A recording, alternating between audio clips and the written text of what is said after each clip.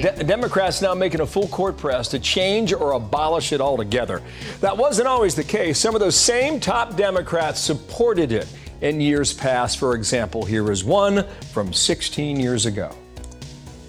What they don't expect is for one party, be it Republican or Democrat, to change the rules in the middle of the game so that they can make all the decisions while the other party is told to sit down and keep quiet. The checks and balances which have been at the core of this republic are about to be evaporated by the nuclear option. And they will change the rules, break the rules, misread the Constitution so that they will get their way. At its core, the filibuster is not about stopping a nominee or a bill. It's about compromise and moderation. That's why the founders put unlimited debate in. Wow. Team Fox coverage, Chris Wallace has analysis. But first, Chad Pergram on the Hill and explain why this is so critical to the president. Chad, good morning. Good morning, Bill. Well, the Biden presidency hinges on the filibuster. You need 60 votes to overcome a filibuster. They can't approve the voting access bill without altering the filibuster. This is why President Biden advocates changing the filibuster. It's being abused in a gigantic way.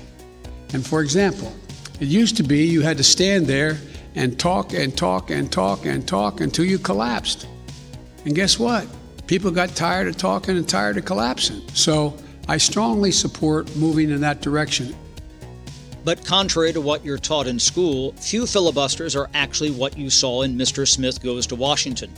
Most filibusters are phantom filibusters, off stage. That's where a block of senators makes the Senate get 60 votes to start or end debate on a given piece of legislation, Bill. Chad, how do they change the filibuster? Is that a vote or what is it? Well, when you hear a senator say they want to keep the filibuster rule, that's nuance. You need 67 votes to end debate on a Senate rules change, so that won't happen. But when the Senate modified filibuster provisions in 2013 and 2017, they did so by setting a new precedent. Senate precedents are just as important as the rules, and establishing a new precedent only needs 51 votes. But Democrats don't have the votes to do so just yet. Okay, let's talk first, Anna, about the filibuster, because this is the first time that we've heard President Biden being open to the idea of changing the filibuster rules. So tell us what that would mean for the filibuster effectively. Well, let's start with what is the filibuster, because we've been hearing so much about it, where you and I talk about it as if it's second nature, but a lot of people understandably don't know its genesis. George Washington said to Thomas Jefferson that they should create the Senate to cool House legislation like a saucer cools hot tea. But the notion of a filibuster is not in the Constitution. It's a practice of what is effectively endless debate that evolved and became more common as time went on. Now, early on in American history, senators did not use endless debate very much to obstruct legislation they didn't like. It wasn't until the mid-1800s more and more senators began to talk legislation to death that they opposed. It started happening so much in the mid-19th century that the term filibuster was born, derived from a Dutch word freebooter and the Spanish word filibustros, who were pirates raiding a Caribbean island. But there was no mechanism, Bree, at all to overcome filibusters for the first century and a quarter of the U.S. Senate. Freebooter? Is that what you said? Freebooter? That's the word. I wish that's what they called it, right? Then everyone would pay attention. Okay, so how and when did the Senate change the rules to get around this talking a bill to death? It wasn't until 1917 that this happened. It was at the urging of a frustrated President Woodrow Wilson that the Senate adopted what is known as Rule 22, which allowed senators to vote to break a filibuster. And it was and still is known, as you know, Brianna, as invoking cloture. Here's a fun fact. The first time the new rule was used was to try to overcome a filibuster for the Treaty of Versailles in 1919. But at first, the vote threshold was a supermajority. It was actually 67 votes. But that became too hard to reach, so in 1975, it was brought down to the 60 votes that we have today. That's very interesting. And, you know, people look back, they look at the filibuster, they say it's a relic of Jim Crow. Explain that. Because Southern senators really took advantage of the filibuster for years to block civil rights legislation, including anti-lynching bills. You see Strom Thurmond there in 1957. He spoke for 24 hours and 18 minutes against the Civil Rights Act of 1957. That was the longest uninterrupted filibuster in Senate history. It wasn't until 1964 that senators finally overcame a filibuster to pass the landmark civil rights bill under President Lyndon Johnson's watch. And you remember, Brianna, I think we were covering the Senate at this time together. In 2013, the Senate Majority Leader Harry Reid got so fed up with GOP obstruction of Obama nominees, he led a major change so that judicial nominees and executive branch nominees now only need a simple majority. And you mentioned that Thurmond talked for more than 24 hours. Mm-hmm. I think, ever the filibuster or the freebooter or the filibustros, which I love those words, we all are familiar with them from this behind you. Mr. Smith Goes to Washington, where Jimmy Stewart just talked for a day straight till he was like crazy. That's not done much anymore. I mean, occasionally, I remember when I did cover the Hill with you, we'd see the cots rolled out overnight, very occasionally. And that is the part of reform that President Biden is now talking about, right? That's right. What's happened in recent years is that senators use the filibuster so much that the expectation is that legislation will need 60 votes to pass. So it's kind of baked in. And majority leaders tend to schedule that so-called cloture vote to overcome a 60-vote threshold right away. The talking filibuster would actually be more of a change in practice than Senate rules. For senators to do what you're looking at here. This happened over the past 10 years or so. Rand Paul stood up and talked for like 13 hours about the use of military drone strikes. Ted Cruz filibustered Obamacare. But so here is the thing. This is important. Experts that I talked to say that they don't really expect that the talking filibuster would do much to change obstruction. And here's why. Let's say Republicans are filibustering H.R. 1, the voting rights legislation. If they have 25 GOP senators or even 10 or 5 who want to talk and take turns going through the night and talking for days and days and days, they can. So the process would change, but the result may not be.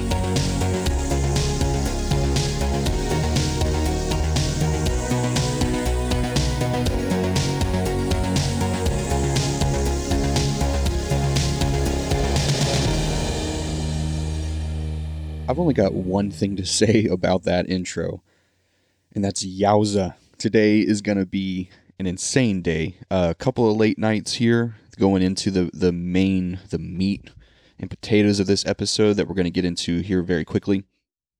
I played a lot of, or I guess it was 2 audio clips, but I played a lot of the audio clips that you're not seeing in normal news because I try to give everybody the benefit of the doubt, which is exactly what I'm doing with this episode. Title of the episode, What is the Filibuster? Should stay around. The sub-theme to that is, what is Joe Biden saying about the filibuster? Let's give him benefit of the doubt.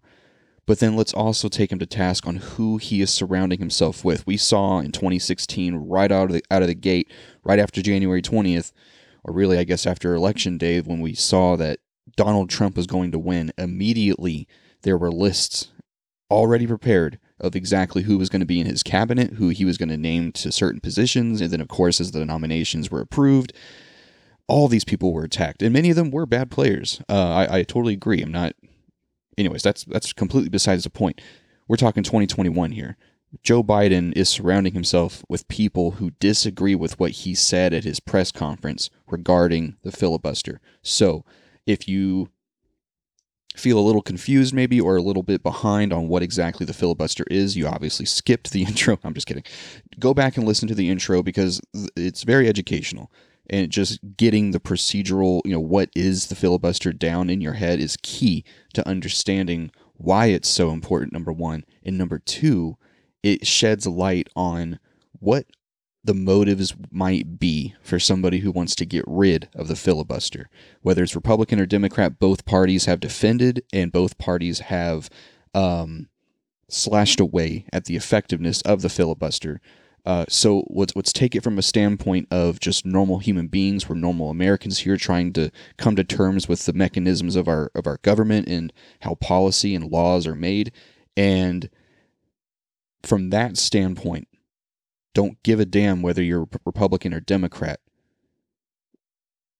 there are people trying to topple our system of government and to take away the fundamental checks and balances that are built into it, the genius of the founders. And everybody loves the founders when it comes time to use the Constitution as a crutch to get any sort of policy or law enacted. And then especially the Democrats are just flagrant haters of our Constitution and our Bill of Rights, and consistently try to chop away at it, just piece by piece, death by 1,000 cuts. So, 10 minutes in already. Let's hit this topic of the filibuster, and we'll see what we have time for at the end. Very quickly before we do that, www.blackriflecoffee.com. Check them out. Check out their subscription options, and check out the unique roasts they have, the unique flavors, and just the absolute unique freshness that comes with this most American cup of coffee that you're going to get. And then jump over to Instagram at Cross and Musket. Check out our t-shirts, Cross and Musket apparel, and at checkout, use Insta for 20% off. A lot of people my age especially never saw Mr. Smith Goes to Washington. I never saw it. I've seen the clips, though. Basically, it's the stereotypical, I mean, you know what the filibuster is without ever knowing what it is. Basically, if you don't want a piece of law to be passed, well, you get to stand up in front of Congress and talk, and then time runs out and you never actually get to take a vote in order to pass it. So it buys you some time. And what Joe Biden is saying regarding the filibuster, whereas right now you need, well, it started at 67 votes in the Senate. There are 100 Senate members.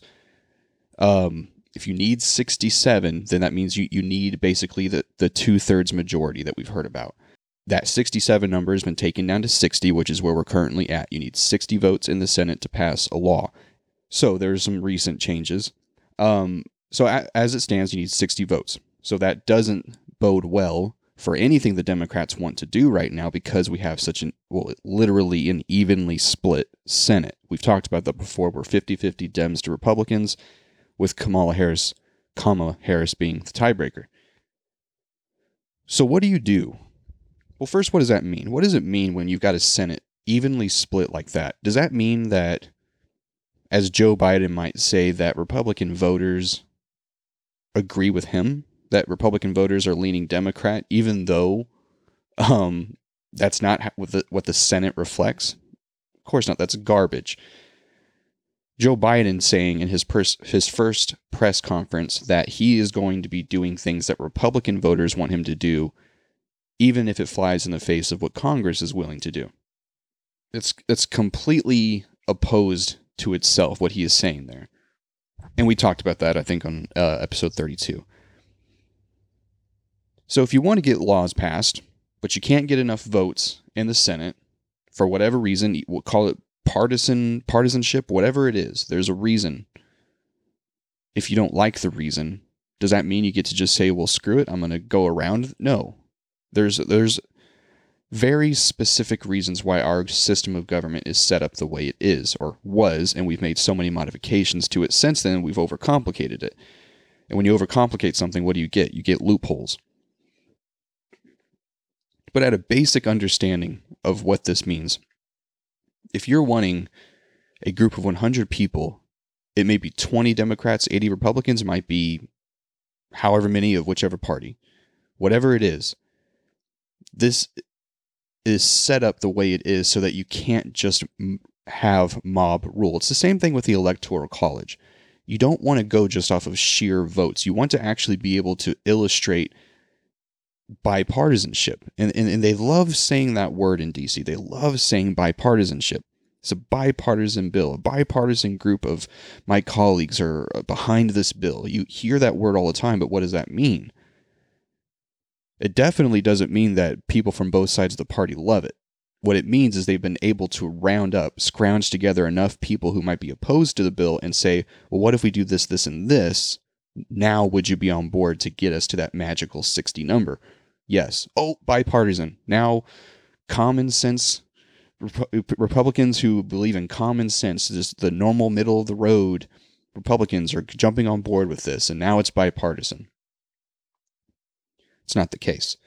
And so if you are unable to achieve that 2/3 majority to pass a bill, to me, anyways, that shows that you don't have enough states behind you and your agenda, because nobody's surprised by what Joe Biden's doing right now, or his administration, anyways.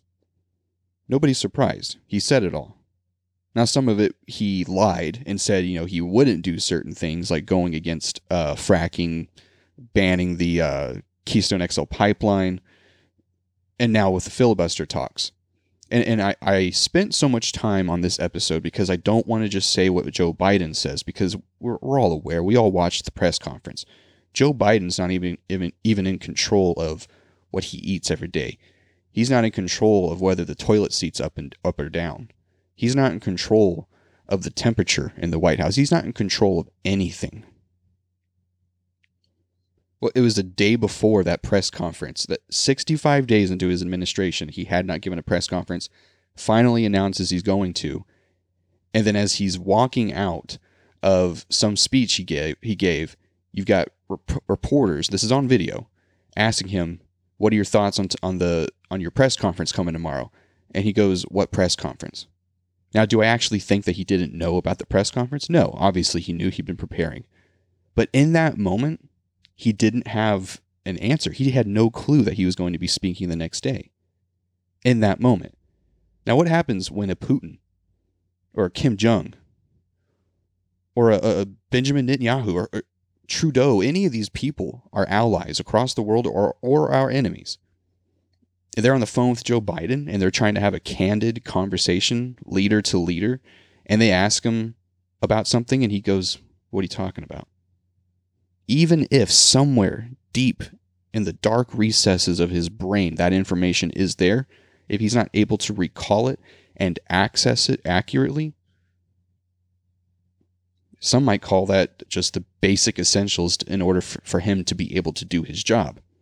Anyways, today's goal is not to disqualify Joe Biden for the office of the president. Today's goal is to filibuster. So Joe Biden said in his press conference that he doesn't want to abolish the filibuster. He wants to take it back to what it was before, where you actually had to stand up there. Nowadays, it's you threaten the filibuster and you see, okay, don't have enough votes to overcome the 2/3. We've got enough opposition, people saying they're going to filibuster. Well, let's just not even bring this to the floor of the Senate.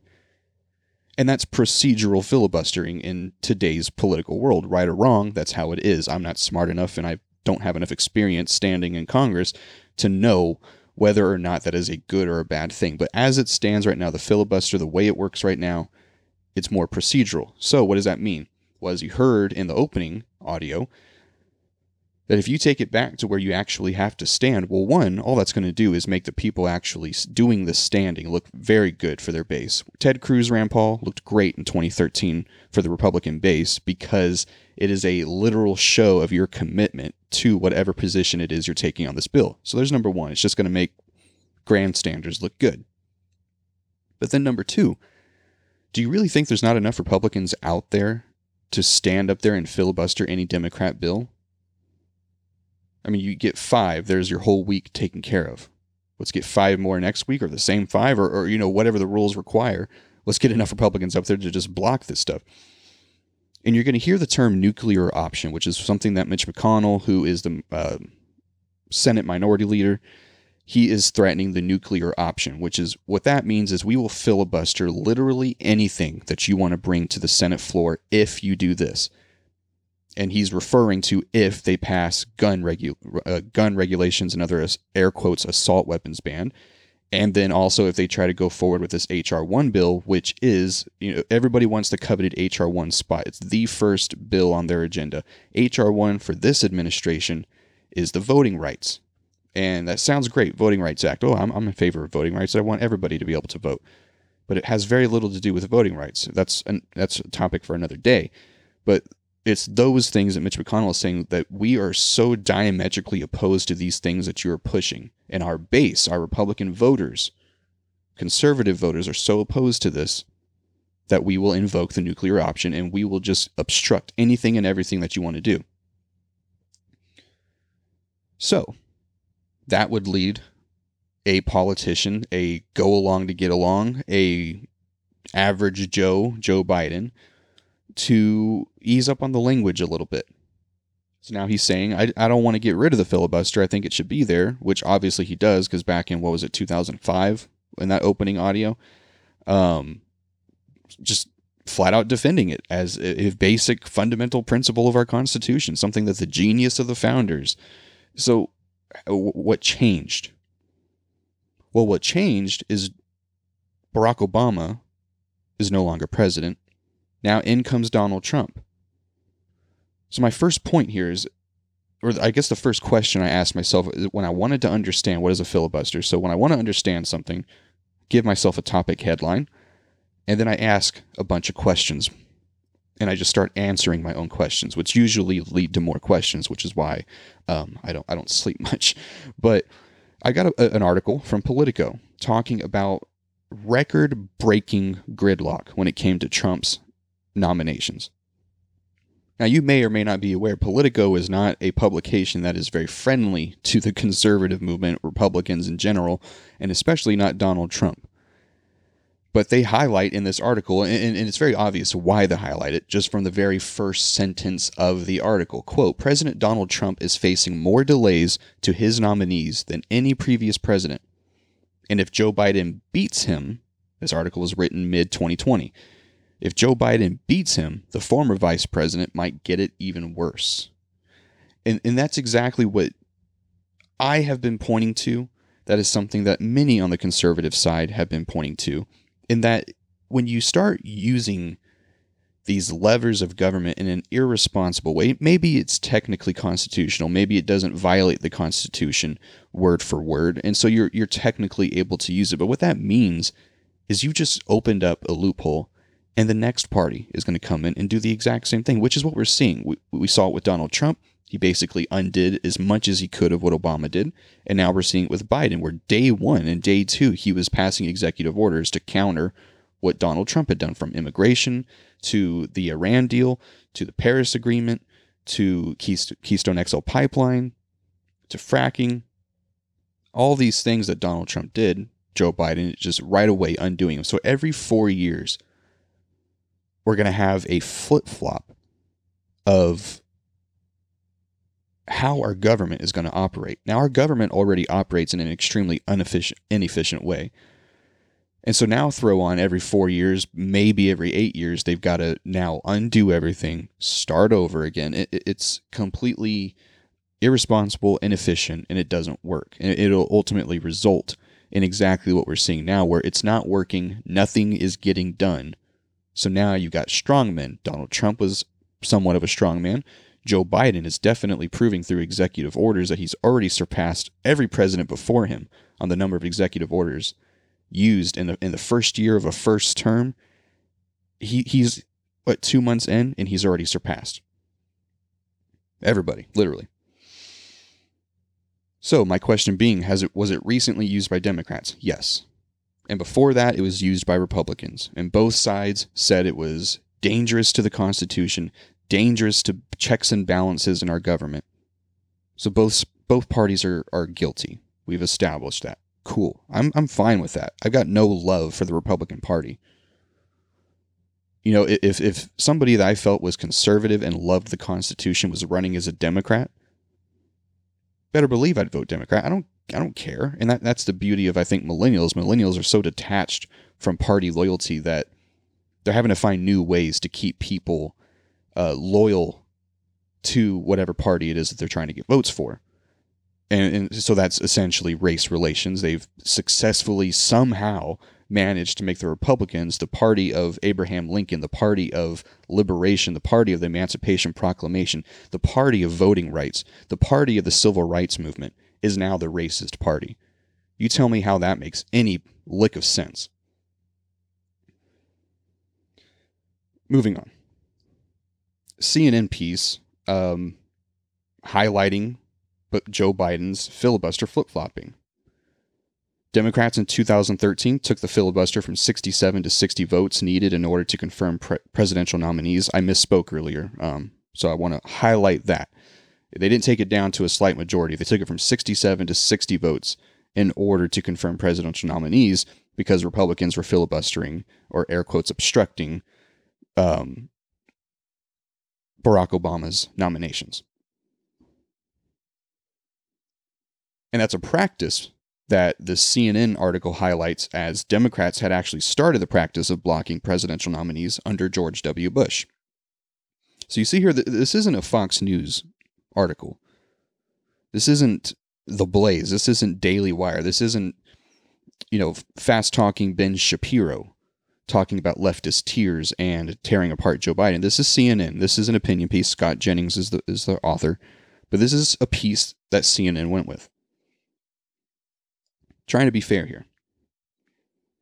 There's another article, the townhall.com, talking about the breathtaking dishonesty on the filibuster coming from Senate Democrats. I've highlighted that enough just with the audio at the beginning.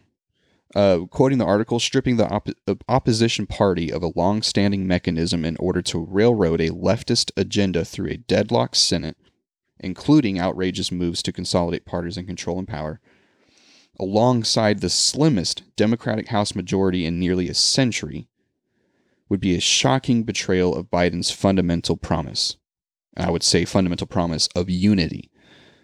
So they've got a very, very slight majority in the House. They have no majority in the Senate, so they're going to destroy the filibuster in an effort to still pass their agenda because what? Biden thinks he's got mythical Republican voters behind him who didn't see any reason to, that doesn't make sense to me. Just that whole sentiment. I've got Republican voters, not Republican lawmakers. In the same breath that we voted, or whoever voted for Joe Biden,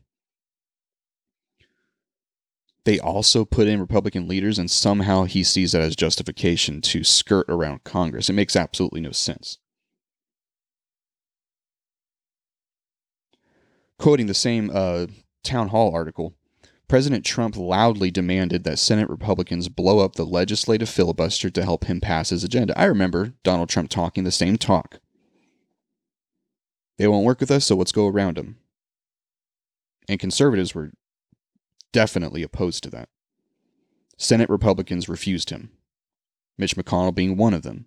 As much as the left hates Mitch McConnell, he did them a solid. If Republicans had gone along with Donald Trump in destroying the filibuster, we'd have a very different United States of America right now.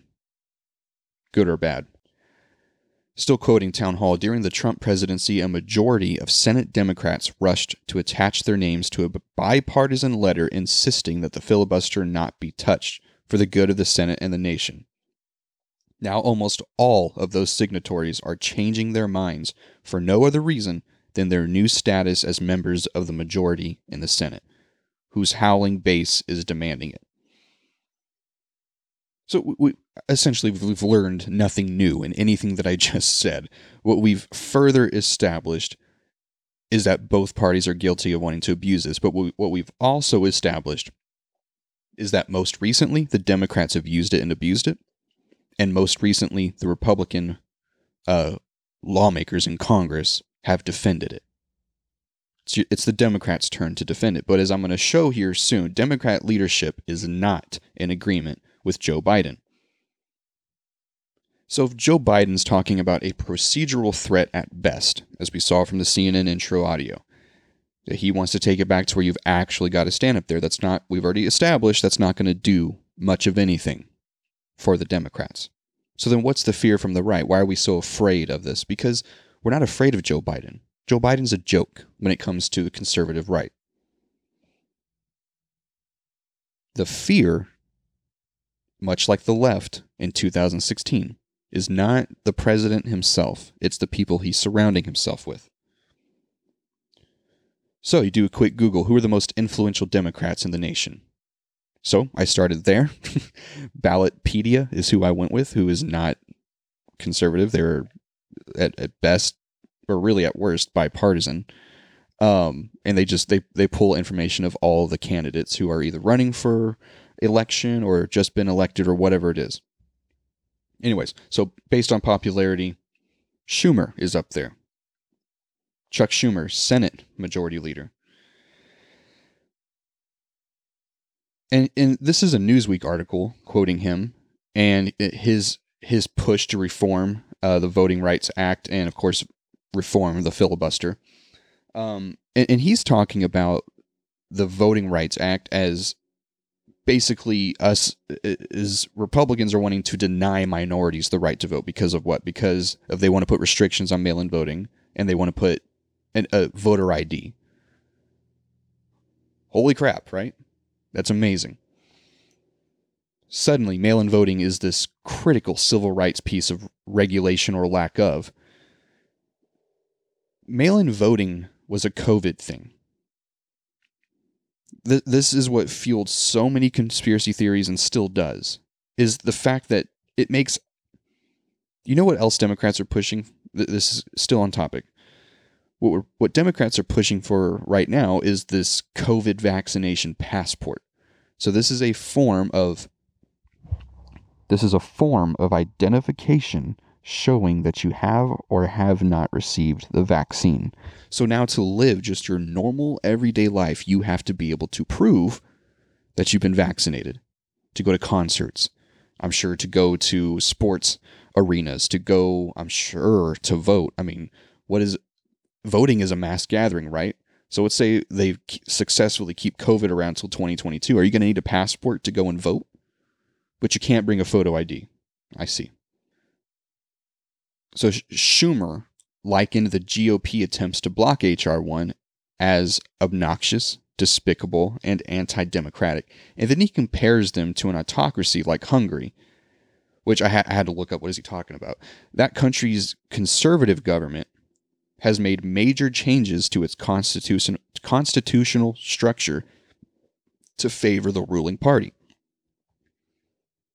So I saw that, and okay, so the ruling party being conservative, making regulation changes to favor themselves. Now, obviously, internationally speaking, conservative, right and left, all those terms are specific to the country you're talking about. So don't think of conservative in Hungary as conservative in America. Very different. But the point being, this conservative government is the ruling party, and they're the ones making the constitutional changes. And so Schumer comparing that to what the Republicans are doing right now is actually, it's apples and not even oranges. It's something very close, but actually opposite. It's a flip side of the coin. You know, that's a better metaphor. These changes that are being proposed by the Democrats, they are the ruling party right now. They're just not ruling enough. They don't have enough of a majority to actually do everything that they want to do. And we just talked about that as not necessarily a bad thing, not a good thing or a bad thing. That's just how the election turned out. And what it is it's a pumping of the brakes. It's, okay, the people aren't necessarily all in favor of everything that you're saying that you want to do, so they didn't give you the majority. Had all the states been pro Joe Biden's agenda, they would have given more favor to Congress on the Democrat side. So now it's a speed bump. And what they're afraid of is much like after Obama's 8 years, they got a lot of their good stuff passed, and then Donald Trump came in and undid a lot of it. So now they want to move quicker than Obama did, and they want to make sure that it can't just be overturned in 4 years.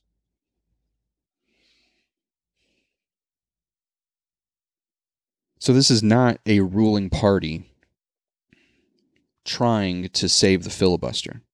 This is a ruling party trying to get rid of the filibuster, which is a protection for the minority group in Congress, the minority of the country, the minority opinion, the political voice is the Republican Party right now. Marginally, not by a long or large margin, but it is. So these are the same Democrats that have abused the filibuster in recent years, who are now calling it racist and, quote, despicable. So that's Schumer. Let's look at Obama. Obviously, he's not in Congress anymore, or in the Senate, but he's definitely been there. He's definitely a thought leader when it comes to the filibuster, at trying to get rid of it right now. So here's some audio of Barack Obama at, this is from the Washington Post, funeral for former Rep. John Lewis, Democrat from Georgia, on July 30th, 2020. Here's Obama's words at a funeral, which is kind of weird, but regarding the filibuster. Somebody who's working in a factory, or you're a single mom who's got to go to her job and doesn't get time off, you can still cast your ballot by guaranteeing that every American citizen has equal representation in our government, including the American citizens who live in Washington, D.C. and in Puerto Rico. They're Americans.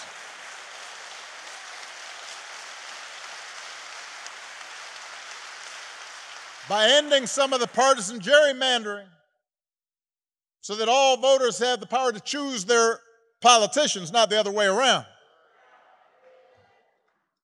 And if all this takes eliminating the filibuster, another Jim Crow relic, in order to secure the God-given rights of every American, then that's what we should do.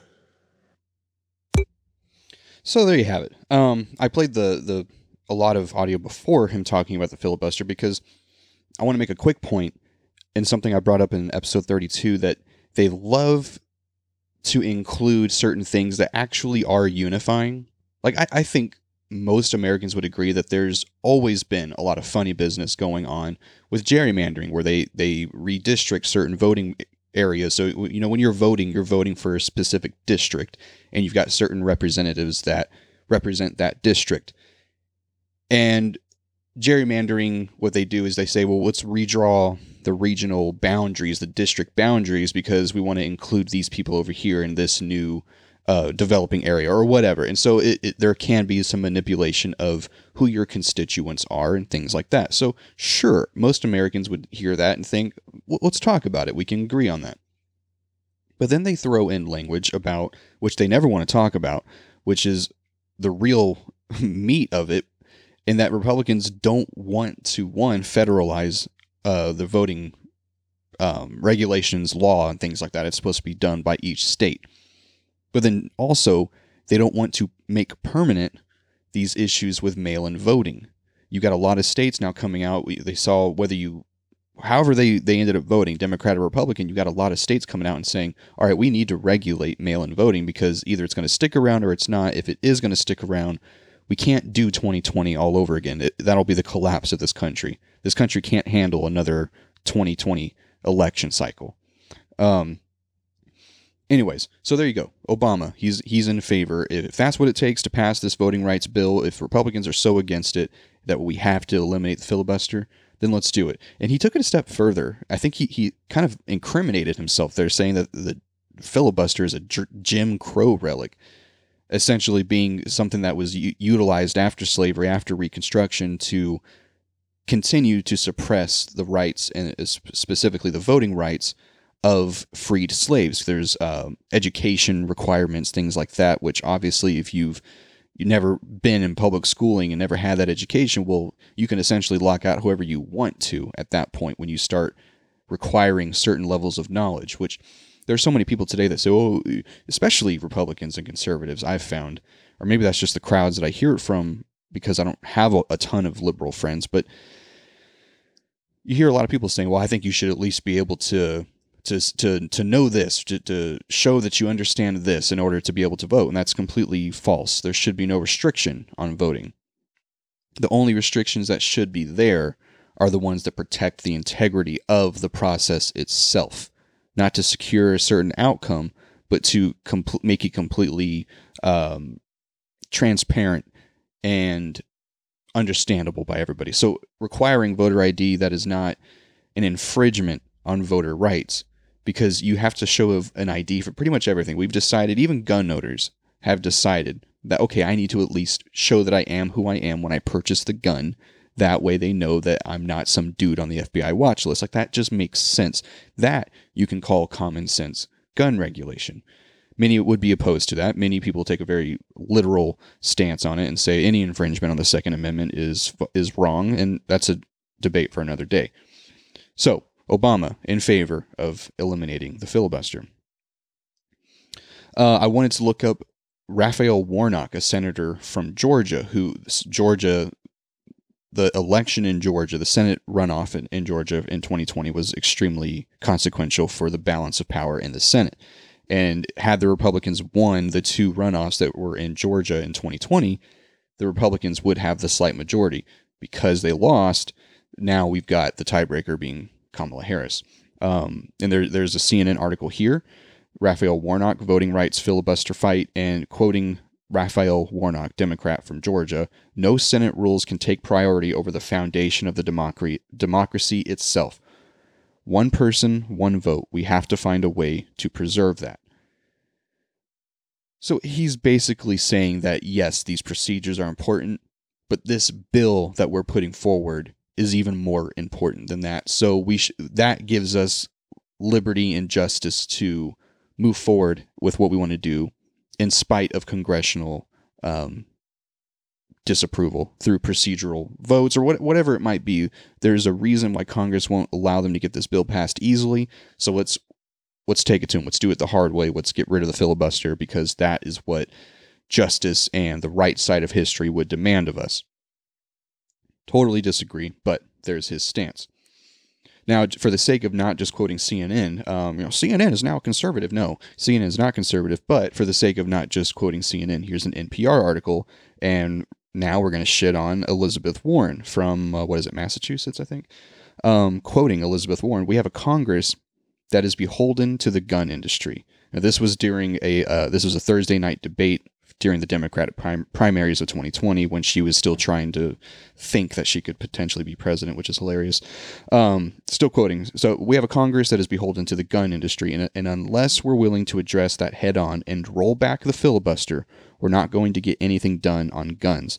I was in the United States Senate when 54 senators said, let's do background checks. Let's get rid of assault weapons. And with 54 senators, it failed because of the filibuster. Damn right it did. That's what it's there for. You can't just steamroll over nearly half the country when you have a slight mob majority. That's not how the system works. So, Elizabeth Warren in favor of eliminating the filibuster. Well, she says roll back the filibuster. So let's, at best, she agrees with Joe Biden that it should be rolled back to previous levels, or whatever you want to call it. Pete Buttigieg, the left has just a crush on Pete Buttigieg, I guess because he likes, well, what he likes versus what he doesn't like sexually. Pete Buttigieg, quote, this is a current bad position that Bernie Sanders holds. We are in South Carolina. How are we going to deliver a revolution if you won't even support a rule change? First of all, holy crap. Could you imagine if Madison Cawthorn or some conservative, some pro-Trump Republican saying, how are we going to deliver a revolution if you won't even support a rule change? Like, holy crap. He pointed out that Senator Strom Thurmond, who's a former South Carolina senator, used the filibuster to block civil rights legislation. It has got to be because otherwise Washington will not deliver. So there's Pete Buttigieg's position. How are we going to do something that, and maybe this is their rationality. We're fighting systemic racism. Well, how can you fight systemic racism within the confines of the system that they're claiming is racist?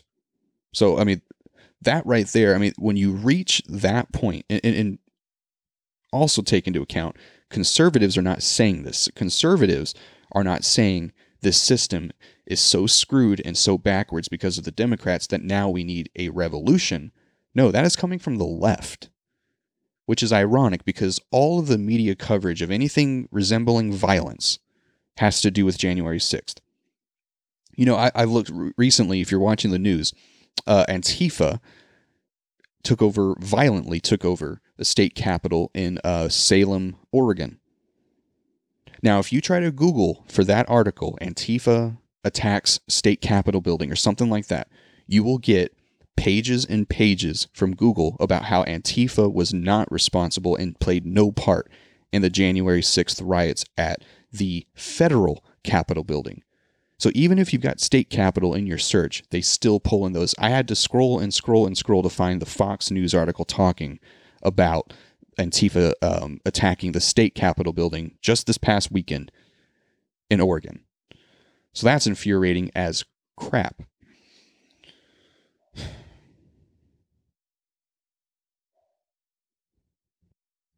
So all the talk about revolution, the vast majority of it is coming from the hard left, not your Democrat voter. I'm not equating the two. Not your average Democrat, not even your average Democrat elected official, which I'll actually cover one that I actually love in just a second. All the talks of revolution and the system is broken and must be burned down, all that talk, the majority of it is coming from the hard left. The side that is saying hey, the system is broken but we can fix it is the right. And yet media coverage does not represent either one of those two hard facts. Moving on from Buttigieg to Andrew Yang, who is a favorite of the, I would say, the sane Democrat, the rational Democrat, even the rational Republican that was just on board with the whole Orange Man bad thing. I seriously looked into Andrew Yang as a candidate because he makes sense. He's an entrepreneur. He's a businessman. He was supposed to be the counter to the Donald Trump businessman. He was also, if I remember correctly, a defender of universal income, or at least a basic income, which California is trying out right now, which we've talked about. But I didn't have to go far to find Andrew Yang's position on the filibuster because it's right on his 2020 campaign website. As president, I will, bullet point 1, get rid of the filibuster or Mitch McConnell, or preferably both. Promote an end to the current filibuster system used in the Senate, ending the requirement for a 60-vote cloture motion and replacing it with a traditional need to hold the floor. So that right there, kind of the same as Joe Biden, but and this is the creativity of deceit, right? You've got one sentence, or really two sentences. In the first sentence, get rid of the filibuster or Mitch McConnell, period. And then in the second sentence, ending the requirement for a 60-vote cloture motion and replacing it with a traditional need to hold the floor. So one sentence, get rid of it. The other sentence, roll it back to these other to previous levels, just like Joe Biden and Elizabeth Warren. Bullet point 2, this will promote the actual articulation of an argument against the legislation or appointment opposed. So I would kind of agree with that. You know, if you're going to do a filibuster, if you're going to actually say that you agree with this or disagree with this, well, then hold the stage and actually make your point. Don't do a Ted Cruz and just read Dr. Seuss to your kids. Like, that was all great for Fox News, but sure, let's take it back to an effective point where you actually had to hold the floor. Cool. And then another thing that Andrew Yang throws in on his website, whether or not he actually believes this, I'll say he does, I like it, is a phase-in period, so that the Senate that implements the majority requirement isn't the Senate that first operates under the new rules. So if you're going to make this change, it only applies to the next administration, not your own. That right there, I think, could be employed in a lot of different lawmaking. So you can't just be passing this bill because it benefits you right now. It actually benefits the system in general. I kind of like that. But Andrew Yang, get rid of the filibuster, or Mitch McConnell, period. So there's his stance. So in conclusion, I've shit on enough people. Both parties have been guilty of using, changing, and even taking advantage of the filibuster. I'm shitting on the Democrats today because they are the party currently in control, yet still talking about ending it. This cannot happen. If a minority party can get enough base support, enough voters to say, yeah, go forward with this, and impede action on the federal level, let's say that just how do normal people talk? Like, shit, dude. If you can get enough voters to say, hey, we don't want you to allow this to happen at the federal level, that is the nation speaking. That's not your cue, Joe Biden, to say, well, sure, Mitch McConnell doesn't want me to do it, but I believe there's some hypothetical Republican voter base out there that wants me to do everything a Democrat would do. Well, then why the hell didn't they vote for Democrats in Congress? Anyways, if your ideas were more popular, Democrats, you would have won enough congressional seats to not need to end the filibuster. And that's the larger point, really, that I'm trying to make. Good ideas don't need to fear bad ideas. They can only see the challenge and recognize the challenge and then rise above it, or not. But so far, the argument in the case of freedom, whether it be pro-gun, or anti-abortion, pro-life. Up until recent years, the argument was better for what I would say is the right course of action. And then we got complacent. We allowed just death by 1,000 cuts. And now the progressives have incrementally infiltrated the system enough to say, well, you allowed this, you allowed this, you allowed this, so why wouldn't you allow this? And that's what we're seeing. So bottom line, if you can't get enough support for what you're trying to do federally, send it to the states. Let's see how many states want to go forward with this. But we've seen it in so many different areas. The states with the strictest gun laws are the ones with the most gun violence. The states with the strictest COVID lockdowns are the ones who are still going through COVID lockdowns and are still seeing increased numbers of infection rates. And I saw this morning, I think it's New York or New Jersey, one of the news, saying that their infection rates are still increasing. They're locked down. What are we doing? So enough filibuster. All of that, everything that we just talked about, leads me to my real goal of 2021. And that's peace. You see in the movies all the time, the calls for war, the charge, whatever. And you see the excitement behind that scene in the movie. There's swelling music, and you're like, yes, we're doing something. The inspiring general calls his loyal followers to war. For whatever reason, we don't have the same excitement when it comes to sowing the seeds or fostering or even reaping the harvest of peace in our communities and nations, and that's why we continue to lose that struggle, period. That's what I believe. I believe that we are fighting so hard to win wars that we are not fighting hard enough to sow seeds of peace. So now I want to play you some audio from this past Friday, March 26th, on the Glenn Beck program, his radio show, talking to Democrat State Rep McKnight from South Carolina. And this to me is, when I think of hope, when I think of maybe this country isn't just done, I think of audio like this. Take a listen. So they're happy. I'm happy. Let me ask you this. Because we just had Tom Corbett on from South Carolina, I'd be interested in what you thought of his unorganized militia bill.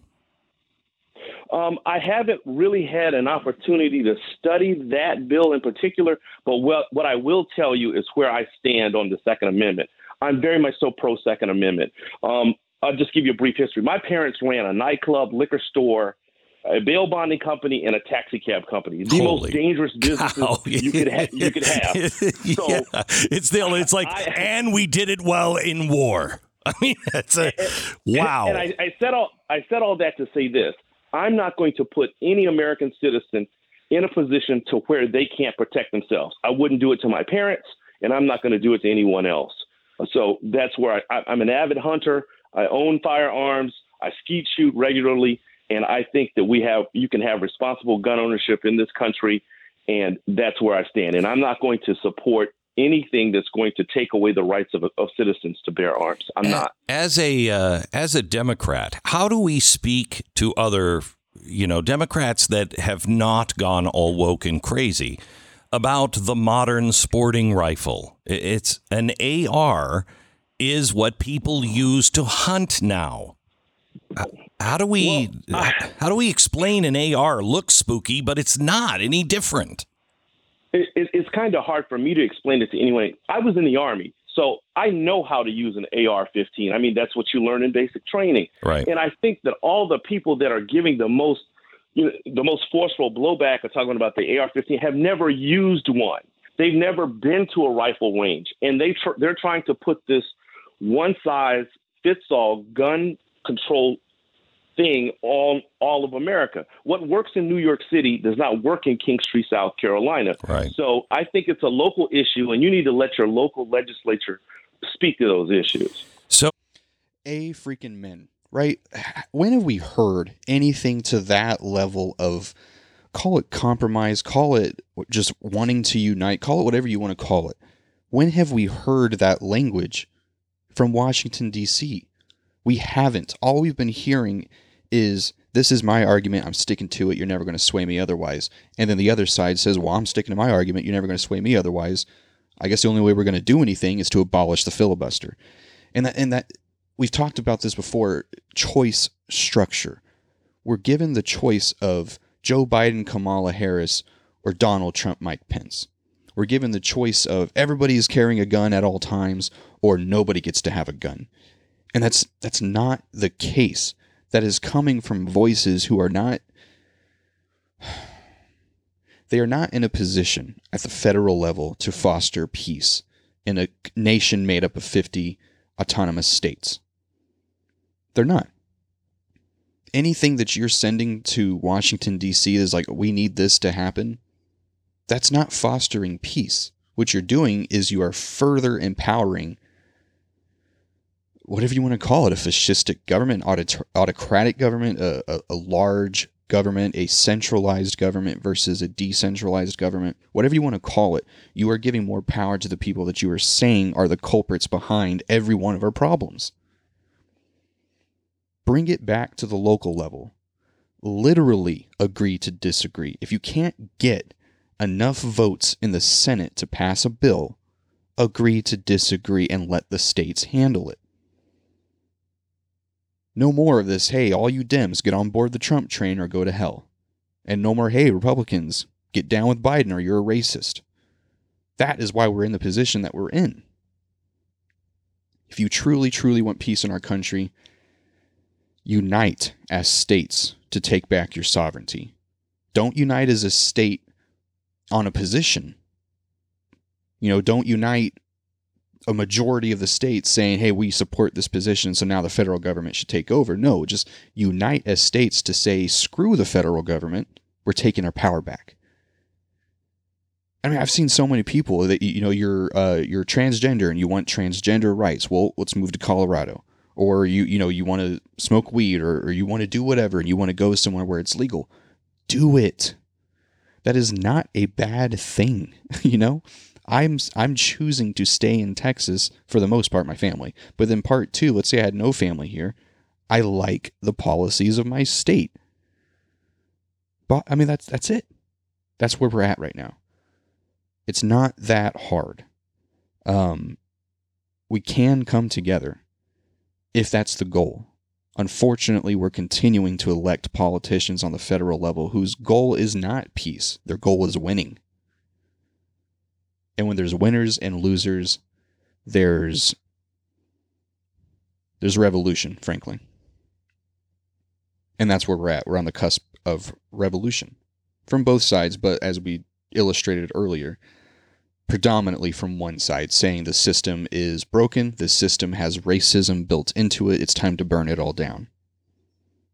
In many cases, literally, as we saw in Portland this past weekend. Quickly, before we get out of here, am I the only one who's completely blindsided by this whole Lil Nas X story? If you haven't heard, of course, links are in the show notes. There's a Rolling Stone article that I chose to talk about this. Lil Nas, who I did not know anything about, and I basically still don't, except for he put out that song, Old Town Road. And pretty much everybody has heard the song, whether by choice or if it was forced upon you through some TikTok video that you just couldn't escape on Instagram, which is pretty much how I know anything about that song. He just put out another song, and not just the song, but the video accompanying that song called Montero. And then the subtitle, or whatever you want to call it, Call Me By Your Name. I've got my opinions on this video, but I heard about it through a local pastor that I follow, who said, basically, it's not up to us as Christians to become a marketing arm for everything that we disagree with. So if I think that this video is offensive, which I do, and we'll go through why, then I don't need to take it upon myself to now market for him by saying, this video is so inflammatory, don't watch it. Because every single time you see something telling you to do anything nowadays, what's in front of it? Inflammatory video. Backlash from evangelicals over this video. So, of course, everybody's going to go watch it. So I did the watching for you. You don't need to watch it. And if you're just curious about it, whatever. I don't necessarily think you're marketing for him. I think that you're engaging in pop culture, and this is something that's going on. And whether or not you watch it or not, I think it's purely inconsequential as far as the story goes. Anyways, this is a quote from this Rolling Stone article, and I think this quote will tell you basically everything you need to know about the video to hopefully not watch it. Because I did, and I think I had a different take on it than many would on the right or the evangelical side.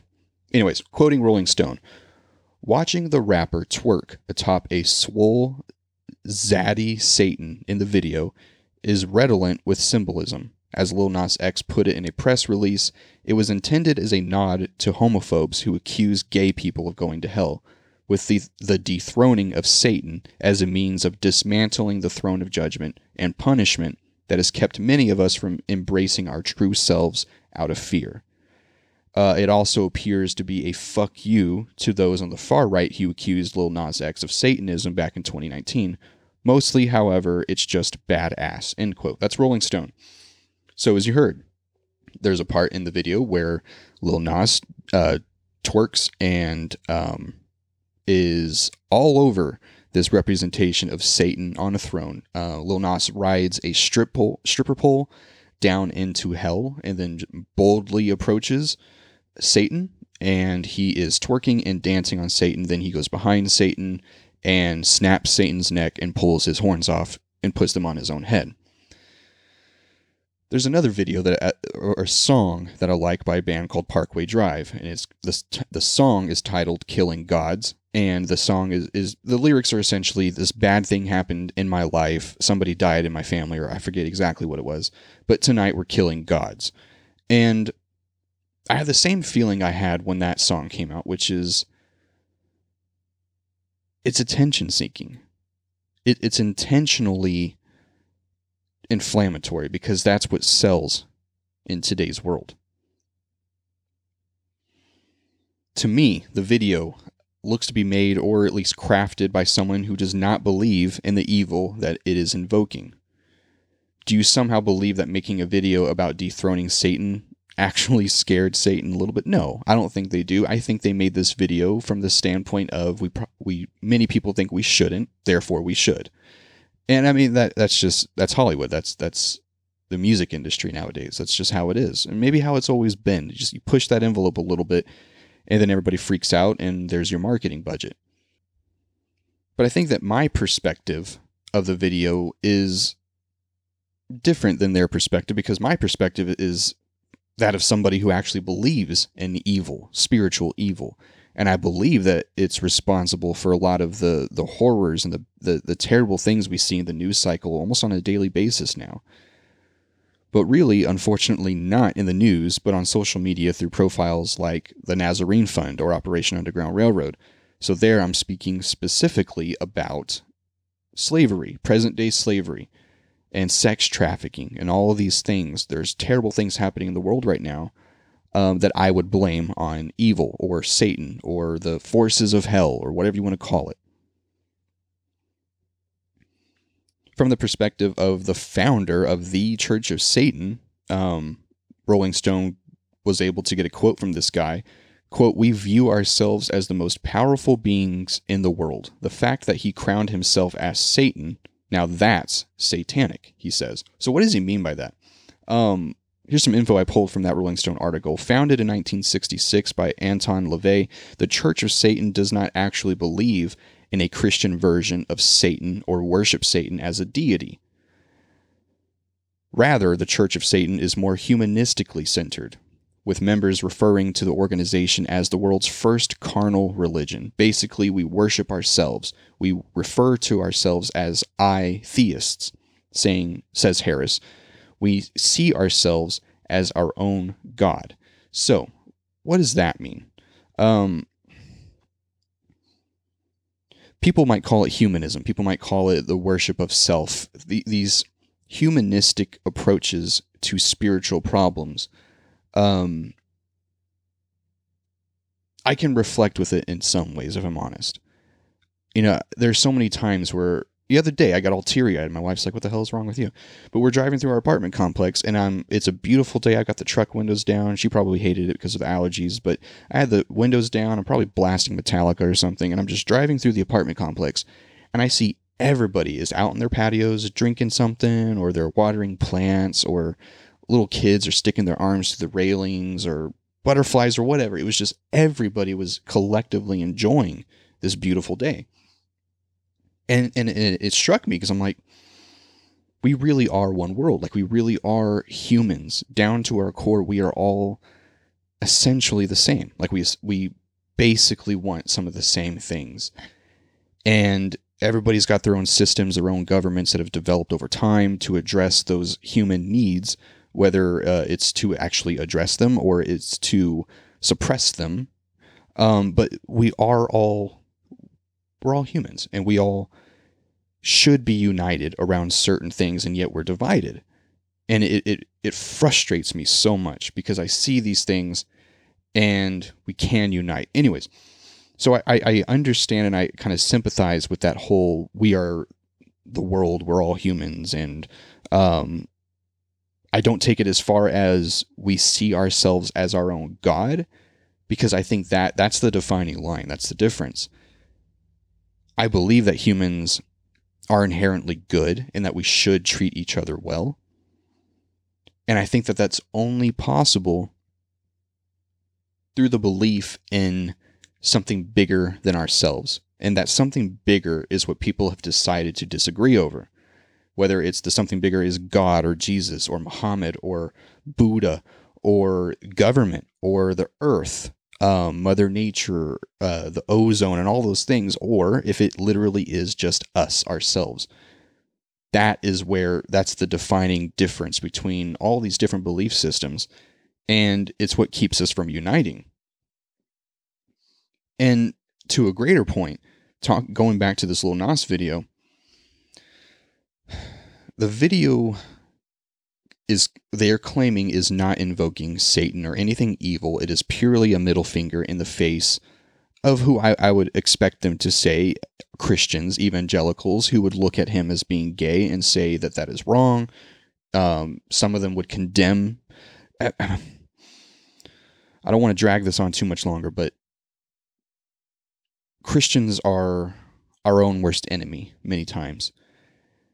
And the sad truth is, it's not present day Christians most of the time. It's how Christianity has treated people in the past. And it's you can call it unfair, whatever you want to call it, to lump us all in with the Christianity of past, but that's where we're at, you know?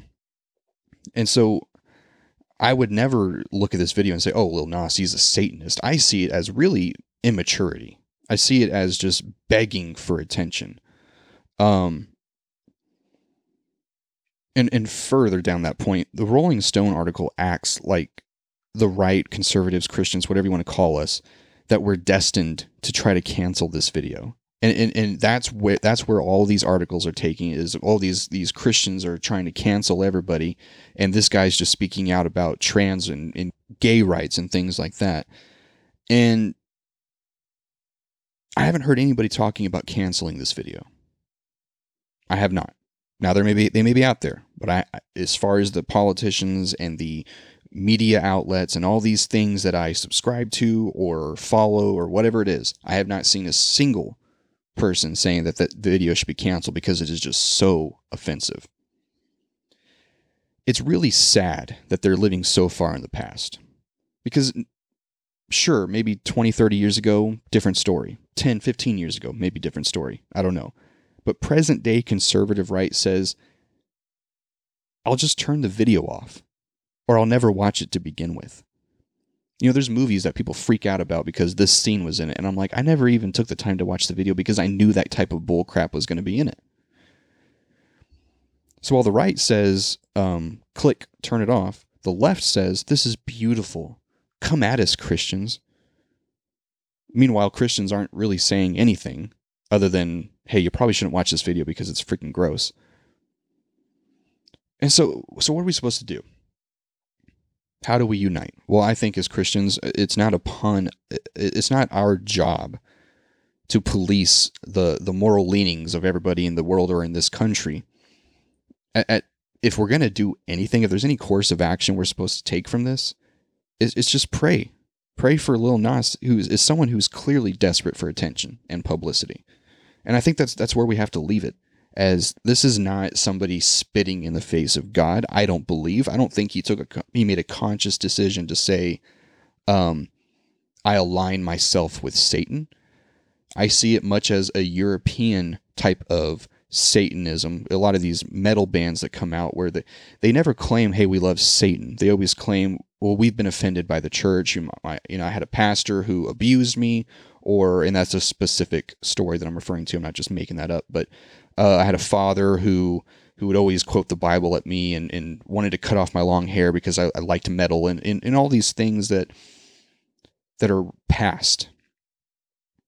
Nowadays, you don't have many Christians out there saying, oh, you shouldn't have tattoos, you're going to go to hell because of tattoos. Like, it's so in the past that now arguing against it is pointless. It's an exercise in futility because you're arguing against an argument that nobody even cares about anymore. So that to me, that's all I took from the Lil Nas X video, other than the fact that it kind of looked like it was made by the same people who made Frozen. At least in the beginning, it was very Disney-like. So anyways, if you want to watch the video, go for it. I don't think there's anything incredibly offensive from it, only because I see it from the standpoint of somebody just trying to make me offended. So now I'm like, no, I don't want to be offended because then the terrorists win. I just want to turn it off, really. So I'll never watch the video again because why would I? And that's really the extent of its impact on my life. So there you have it. A lot of stuff I wanted to get to, but I didn't, so it's looking like you're going to hear from me again on Wednesday. We're coming up on episode 50 really fast. I got to think of something cool and exciting to do there. I expect my first guest to come on before or maybe for episode 50, and that I'm super excited about. So stay tuned for that. Again, comment, share on the new episode posts and the things that we put out. If you got a different opinion about this Lil Nas X video, DM us or put a comment on the new episode graphic that we put up or on our story. And other than that, leave us reviews. Let us know how we're doing. Email us info@crossandmusket.com. So that being said, be a good human, be kind to each other, and try to make some positive change in the world. Don't just try to win battles, but actually pursue battles of peace versus just trying to win these petty battles that only further divide us. Thank you for tuning in. This is episode 33 of the Point B Podcast. Check out blackriflecoffee.com. Check out Cross and Musket Apparel on Instagram @CrossandMusket, and check out used promo code INSTA for 20% off. Thank you for tuning in. We will see you on probably Wednesday.